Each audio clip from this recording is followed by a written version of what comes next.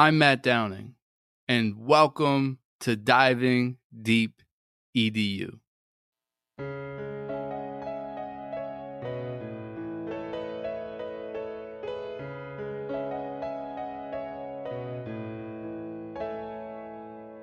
Curious conversations with all types of peeps. Encouraging innovation, we are diving deep. Certainly education is what we like to speak. Fervent with dedication, now it is time to teach. Yeah.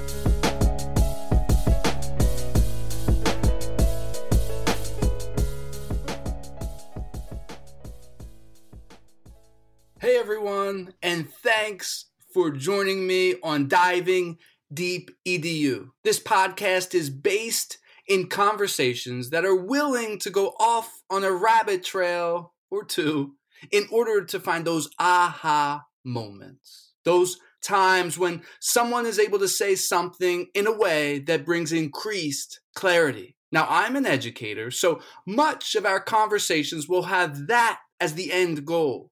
How can the things that we are talking about help us to dive deeper into educational practices? Thanks for tuning in.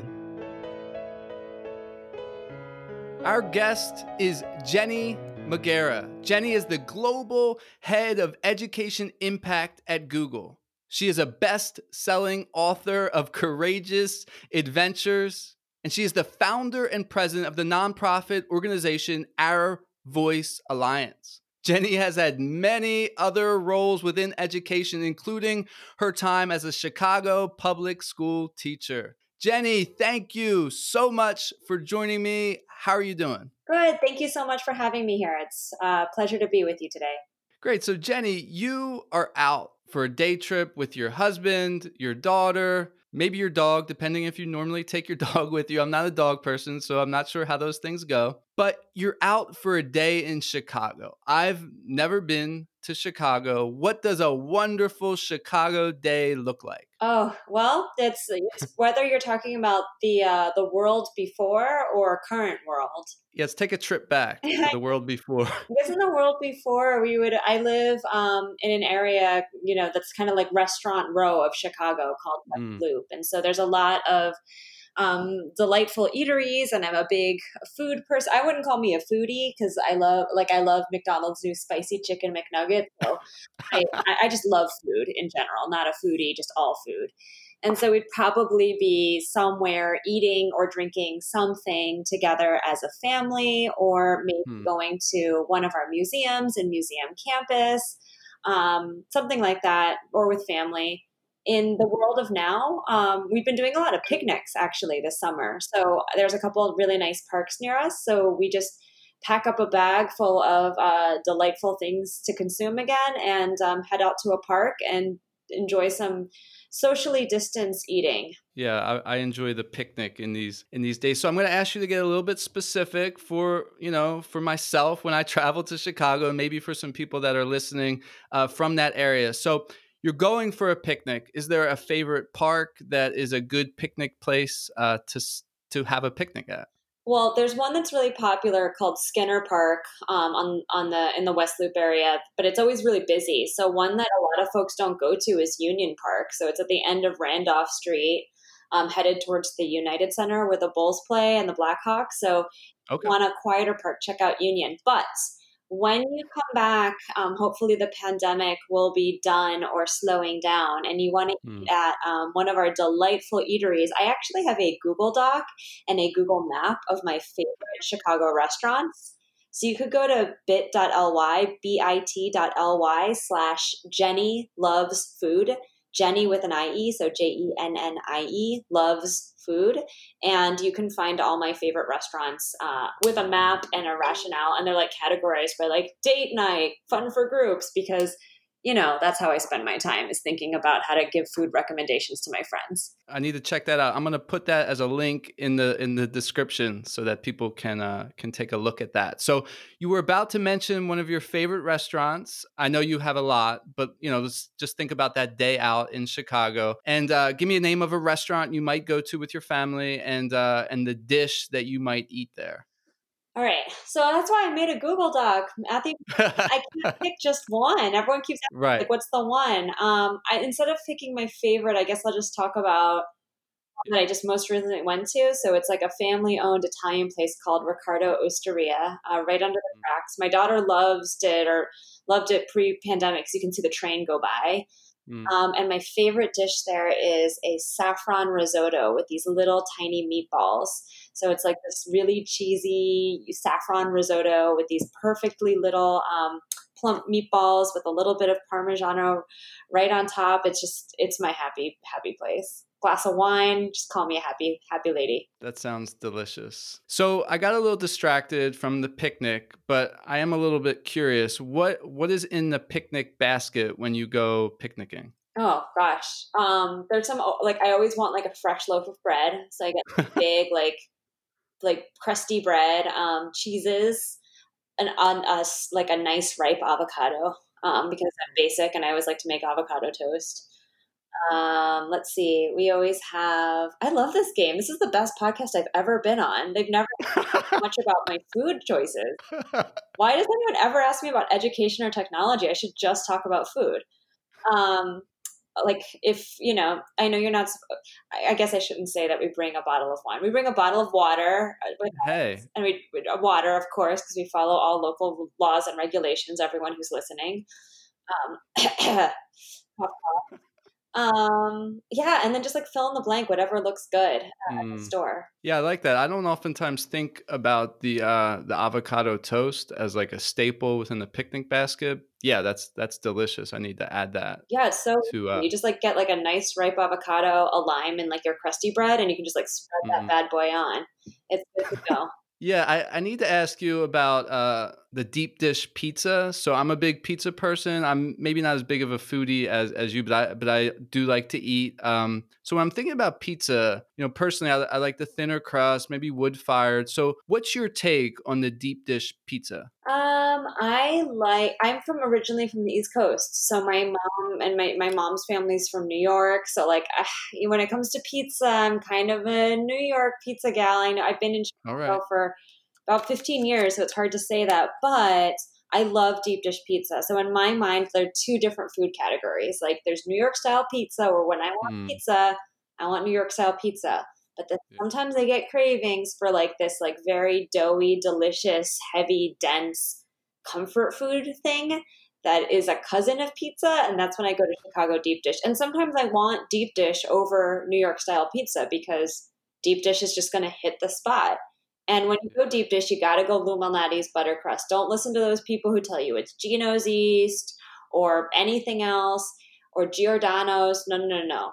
Lou Malnati's butter crust, always for the win. It's just like you can't go wrong. Okay, you went a little fast there. Is that the name of a restaurant, or is that like a style, or what's going on there? Lou Malnati's is a chain. It's a Chicago deep dish pizza chain that you can get.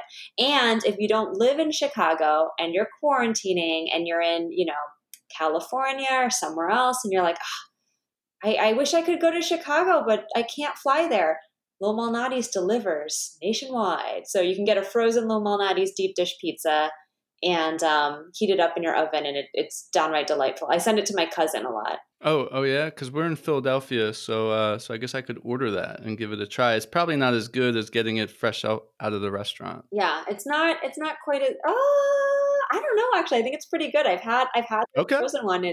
It's close. Yeah. All right. I'll have to give that a try. So it's interesting. You also mentioned that you'll go out to McDonald's and get the chicken nuggets, and those are okay for you? I just like all food. McDonald's yesterday released their spicy chicken McNuggets, which is like the first time in decades they've released a new chicken McNugget flavor.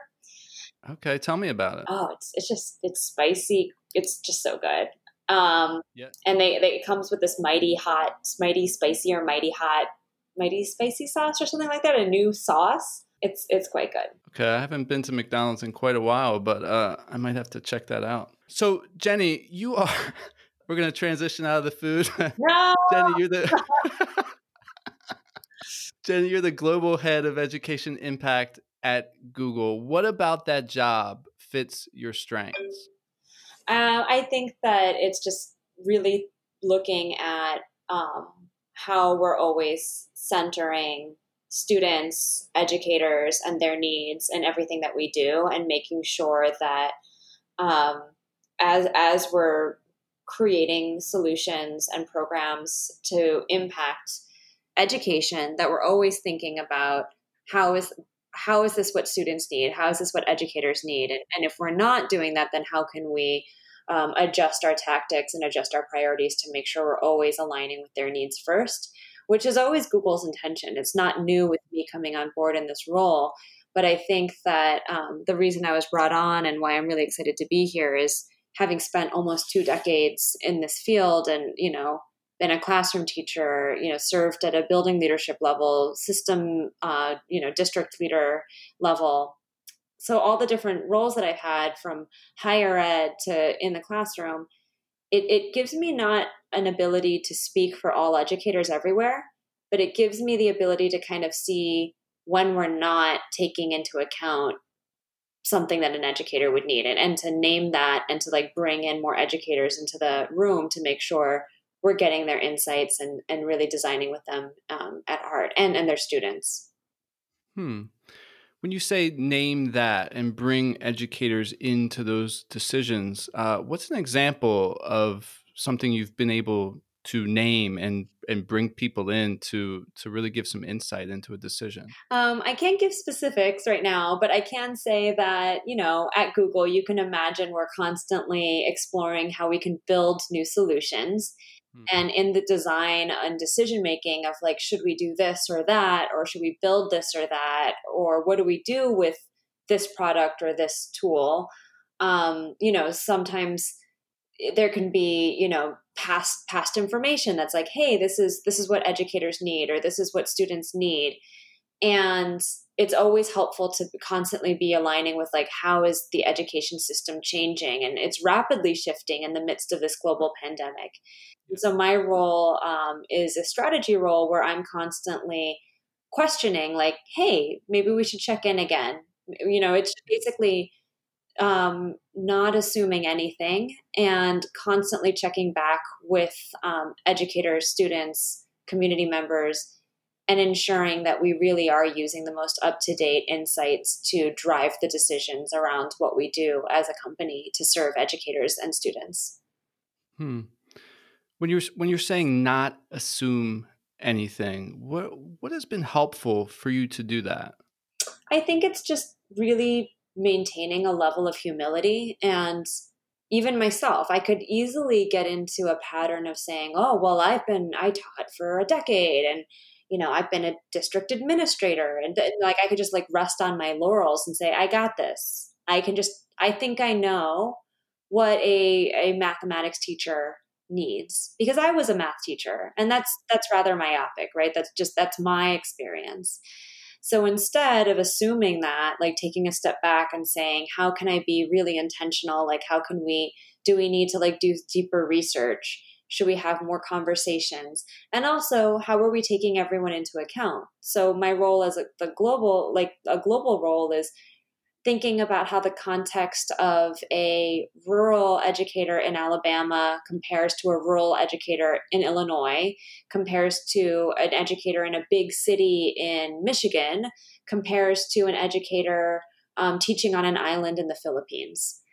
And looking across all of those very diverse contexts and thinking, how can we design so that everyone feels that this product or this program speaks to them in some way? And obviously, we're not always going to get it 100% right, but we want to do a good job of not assuming anything and being mindful that there are diverse experiences across the globe, and acknowledging and celebrating that in the way that we design. How do you include those diverse experiences? So it's really thinking about the user needs. So it's thinking about are the educators and students experiencing the use of technology through a phone only, and they don't have Chromebooks or laptops? Are we being culturally responsive and thinking about the context of the family life, and how students are experiencing technology? Is there, is there a need for us to think about accessibility? Are students who are deaf or hard of hearing able to access this tool as well as students who don't have those accessibility needs, low vision or no vision? So these are things that we're constantly exploring. I actually was on a call the other day where we were talking about working with educators in Middle Eastern countries, and as we explored the interface of some of our tools in Arabic and the text goes in an opposite direction than English language, we wanted to be mindful of that user experience too. So just trying to really, again, have deep humility in saying we're not assuming anything. We want to look holistically at everyone, and knowing that, we're not going to be able to meet every single need, but we're going to be informed with how we make decisions and do our best. Great. I want to shift and talk about your book a bit. Courageous Adventures, Navigating Obstacles to Discover Classroom Innovation. Can you start off by telling me a bit maybe about your story, your courageous adventure to innovate? What got your adventure going? What lit that fire? I was struggling. So I won a one-to-one grant to have devices in my classroom. I had no idea what I was doing. And I spent maybe 3 months like very stressed and very tearful, and going home and having a tall glass of water every evening and just feeling deep frustration and anxiety and failure. And this was back in the early days, pre Chromebook this, iPad that, all the ed tech kind of surge in the recent, decade and a half. And when I would go on and Google, like, how do I use this device one-to-one in my classroom? There were very few articles or blogs or anything out there, because at that point, when I went one-to-one, the device had just been released to the world. So no one had ever seen it before. And I realized that my struggle was both a skill set struggle, but also a mindset struggle. So it wasn't just that I didn't know how to use the device, but pedagogically, philosophically, I was so locked into the way that I had learned as a young person. And the first, many years in the classroom pre-technology, that I had to really break free of that fixed mindset of this is what teaching and learning looks like, and really own that growth mindset of I can change and I can adapt, and it is possible for me to be different and to try something different, and that doesn't make it wrong. And so the book was really inspired in helping educators hopefully skip a lot of that anxiety and frustration and feel like there was a support in moving towards that growth mindset, in understanding that it's okay to be iterative and to not be perfect, and to have kind of a text-based best friend in this journey, or this adventure, if you will, in trying something new. So it sounds like there's these two prongs. You have the mindset and the skill set. What helped you change your mindset? I think it was just realizing that what I held to be carved in stone about school, that the barriers that I saw as immovable objects were no longer necessarily the case, because I had this powerful new set of tools in front of me. So for example, the year I went one-to-one, I think I had close to 40 students in one of my classes. I taught mathematics in the middle grades, and I had like 37 students, something like that. And I had about 45 minutes to teach these 37 students, and they were split grade. So I had 4th graders and 5th graders in one classroom, a little under 40 students to teach 2 grade levels of standards in 45 minutes. And so, that was a pretty big challenge to overcome. And time was a fixed commodity for me. I had 45 minutes. So how was I going to teach all these students in 45 minutes? And there was one of me, right? I didn't have a teacher's assistant or a co-teacher. It was just me and my young people, my young mathematicians. So when I brought devices into my classroom, I realized all of a sudden that I could clone myself. I could record short videos of myself teaching, upload it to Google Drive, and create essentially individualized playlists of me. And this was pre-Khan Academy, pre any of that. Yeah.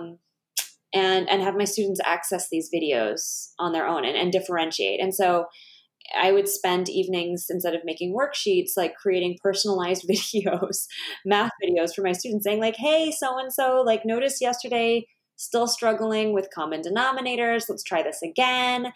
And so I was able to take that 45 minutes and clone myself and create individualized learning experience for each of my students. So like that mindset of, I have 45 minutes, I have 37 students, I have 2 grade levels, and there's one me, and these are the fixed components or features of my classroom. I realized all of a sudden, wait, there could be more than one me. Growing that mindset. The 45 minutes isn't the same 45 minutes for every child. Growing that mindset. I can be different. I can change the way I use my after school time. Growing in that mindset. And how did that change, or how do you think that changed the learning experience for your students, for your little mathematicians? I like the way you phrase that. I think that for them, I think in twofold. I think there was like the tangible fact that my students had much quicker assessment loops. So using Google Forms and real-time feedback, normally they would take a formative assessment, an exit ticket or a quiz in my classroom. I'd take home, my sack of assessments. So like I said, I had 37 kids, but that was one period of students. So I would take, 100 something assessments home every day. And given my energy level at the end of the day, on my best days where I was the best version of myself, I'd grade them all and get them back to the students the next day. But for all the educators who are listening, there are days where you don't get it back the very next day. Maybe it takes another day or two, right? And, ideally next day, but stuff happens. And so sometimes my students would be waiting 24, 48 hours or more to get feedback on that assessment. And the problem is that if you're that young person, you're no longer in that moment of cognitive dissonance. If I'm sitting there taking a math assessment and I'm struggling and confused, waiting a day or 2 days, and I look at it again, I have to get back in that mindset. Like, I don't even remember taking this assessment. And what was I thinking at that time? And why are these red marks on my paper? Whereas with, me adopting these new tools, they would take a Google Forms assessment and immediately get an email or a message showing like what they got right or wrong. And so in that moment of cognitive dissonance, they were getting real-time feedback. Same thing with differentiation. They were having much more differentiated experiences throughout the day. So I would pull small groups of students to have 3D, one-on-one, or small group interaction with them. But then the rest of my class wasn't doing the same thing. They were getting digital video versions of myself doing real-time assessment. And then I'd pull them to debrief that. So it was kind of in-flipping. A lot of folks, instead of calling it flipped classroom, they call it in-flipping, flipping within your classroom.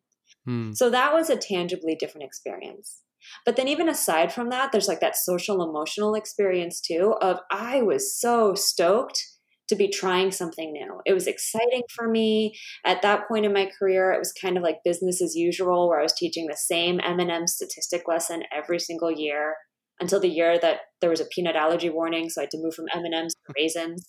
That was like the big change up for that year. Like, this year we're doing raisin statistics instead of M&M statistics. And for me, like bringing in this technology and trying something new was like a breath of fresh air where I felt so powerful. And I was so excited by these opportunities. And I think that I know my students internalized that change in energy from me, and they could feel how excited I was to try something new. And so I think that they were in turn really excited to come to my classroom and see, what new adventures I was planning for them each day. Yeah, that's interesting that they're able to pick up on that. And I think that is very true and powerful. You're walking into a school that is an innovative school. What would you hope that school would look like, maybe in a classroom or the overall feel of the school? So many things. I think like the default that a lot of folks in this field say is it's student centered, right? You have that like healthy buzz of creative chaos in the air.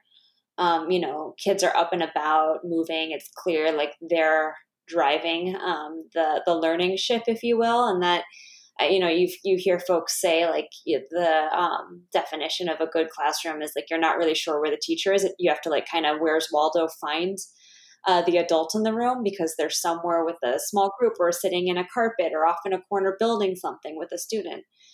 So like there's that, but I think even more, it's just like the sense of risk taking and the energy in the adults too, and that they feel like really alive in the space as professionals and they're creating something new every day. And I think that also helps educators from feeling, stuck sometimes. And I definitely felt that in my classroom, that at times it's like, am I growing? Am I doing something different? And I think what part of the beauty of this is embracing the innovative spirit is, yes, solving old problems with new solutions, but also helping practitioners stay fresh and stay excited about their craft.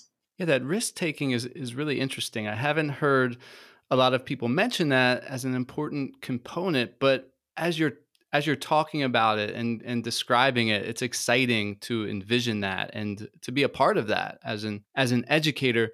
What do you think are some things that foster risk taking within educators? Honestly, I think it's ultimately, if you want to really see risk taking happening beyond silos here and there, it's a cultural thing within any given building, and I think it's coming from both sides, from the leadership in fostering a space where trying something new and not getting it right is okay. You hear folks using phrases like failing forward and iterative cycles. But I think leaders modeling it too and saying like, hey, we're going to try this out and it's not going to work, and naming when they get things wrong and saying like, hey, I messed that up. Sorry, let's try it again. And owning that and debriefing it with their teams. I think from a teacher level too, modeling it in, really highlighting and celebrating the organic spaces where risk taking is happening and seeing where the bright spots are. So in any given organization, you have risk takers. It's just the name of the game. Everett Rogers was a sociologist in the 1960s who, created a theory called the diffusion of innovation. And it's a bell curve that shows that, about 14 or 16% of any given population are going to be, early adopters, innovators, those risk takers. And so they're going to show up in every organization. And so I think really finding them and amplifying that and saying like, this is great, is another way to create that culture of finding it organically and saying, hey, we see Matthew made a podcast and that's amazing. And we should all celebrate that. And Matthew, like, how did you find time in your day to podcast amongst everything else, and tell us more, and just publicly sharing those risk takers and helping not just their risk takers and they're unique, but making the risk takers seem fallible and human. Because the other thing that could happen is everyone says, oh, well, that's Matthew. He's an innovator. I don't have time for that. Not like that Matthew guy. And, Matthew, you sharing like, no, the first 10 times I did a podcast, it was a hot mess. I tried to say goodbye and my guest talked over me and the recording. And there was a lot of like inappropriate language used, or, I uploaded it to the wrong channel. So you naming where it was messy and frustrating is really important, because then it humanizes the innovative risk-taking experience and makes it more accessible for your colleagues who might not have the courage to dive in as quickly as you did. Yeah, I thought I edited out all that bad language. No, I'm just joking. Yeah, naming that, like, and then I had to stay up all night and edit it all out. That's really interesting. So the idea of modeling it as the leaders, but then celebrating, displaying, but then also having these real conversations about what it looks like so that other people can join in. I did have a question about that bell curve. Within that bell curve, there's about 14% of people are going to be innovators, right? Now, how do we increase that within schools? Because part of me was thinking, well, okay, well, we're just going to have 14% within schools no matter what we do. So how would we increase that, thinking about that theory? There's a couple different theories around that. Jeffrey Moore was a marketing guy who, a few decades after Everett Rogers came in, and he said, okay, there's this thing called the chasm. So between that like upward like 14, 16% of folks, you have this chasm, which then breaks them from what Everett Rogers called the early majority, or like which was like about 30 some percent of folks. And that's a hard chasm to bridge. So Jeffrey Moore's theory was like, if you really focus on the innovators and early adopters, they're eventually going to pull people across the chasm. The challenge with that is in Jeffrey Moore's model, it might take some time to pull folks across. And if you think about time, in terms of sales and marketing, like, sure, fine, like sales for a couple years aren't where we want it to be, but like eventually we get folks to like see why this innovative new tool is incredible, and they'll follow along. In time, in terms of a student's life cycle, is a lot less of something, that a commodity that we just want to take for granted. So like a year or 2 years in an elementary student's life is quite impactful. And we don't want to wait a year or 2 years for an educator to kind of jump that chasm.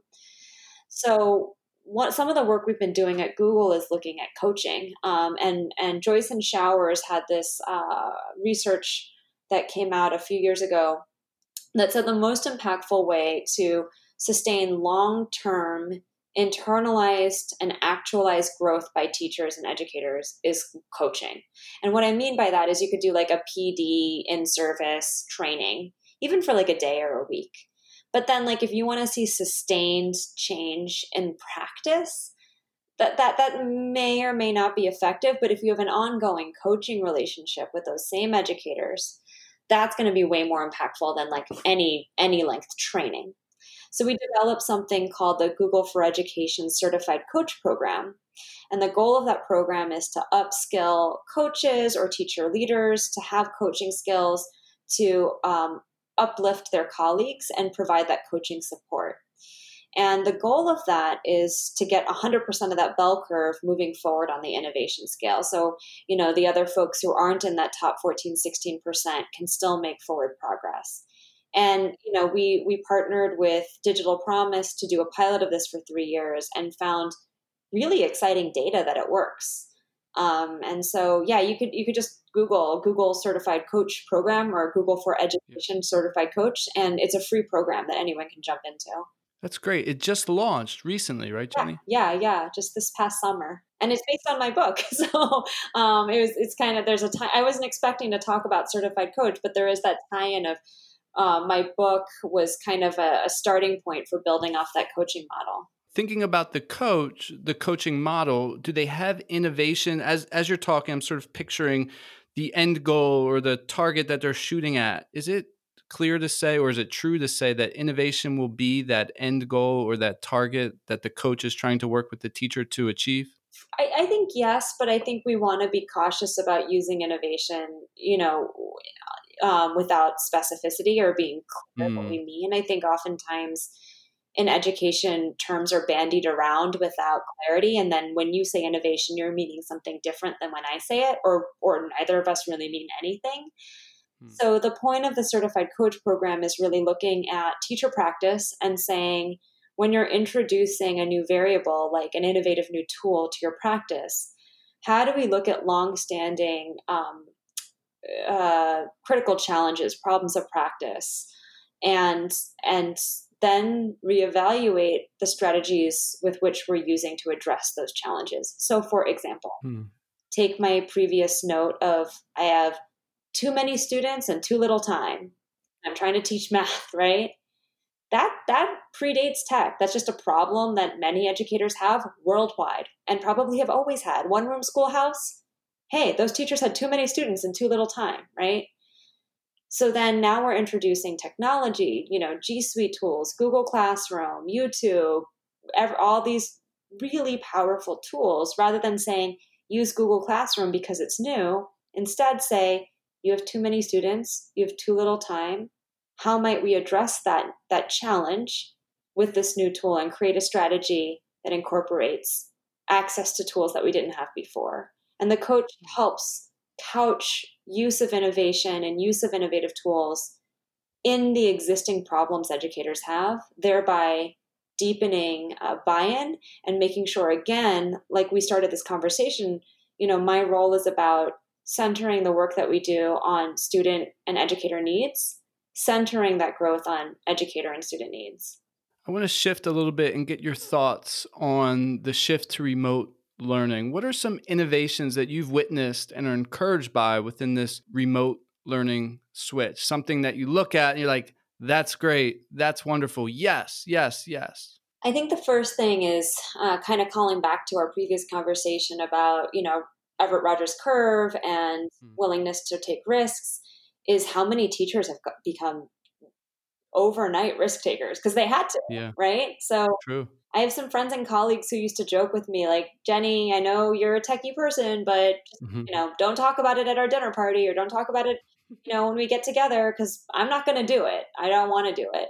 And then, overnight, I see on social media that they're doing incredibly powerful things with tech in mere weeks. And the way that educators have risen to the occasion, I don't think it can be celebrated enough.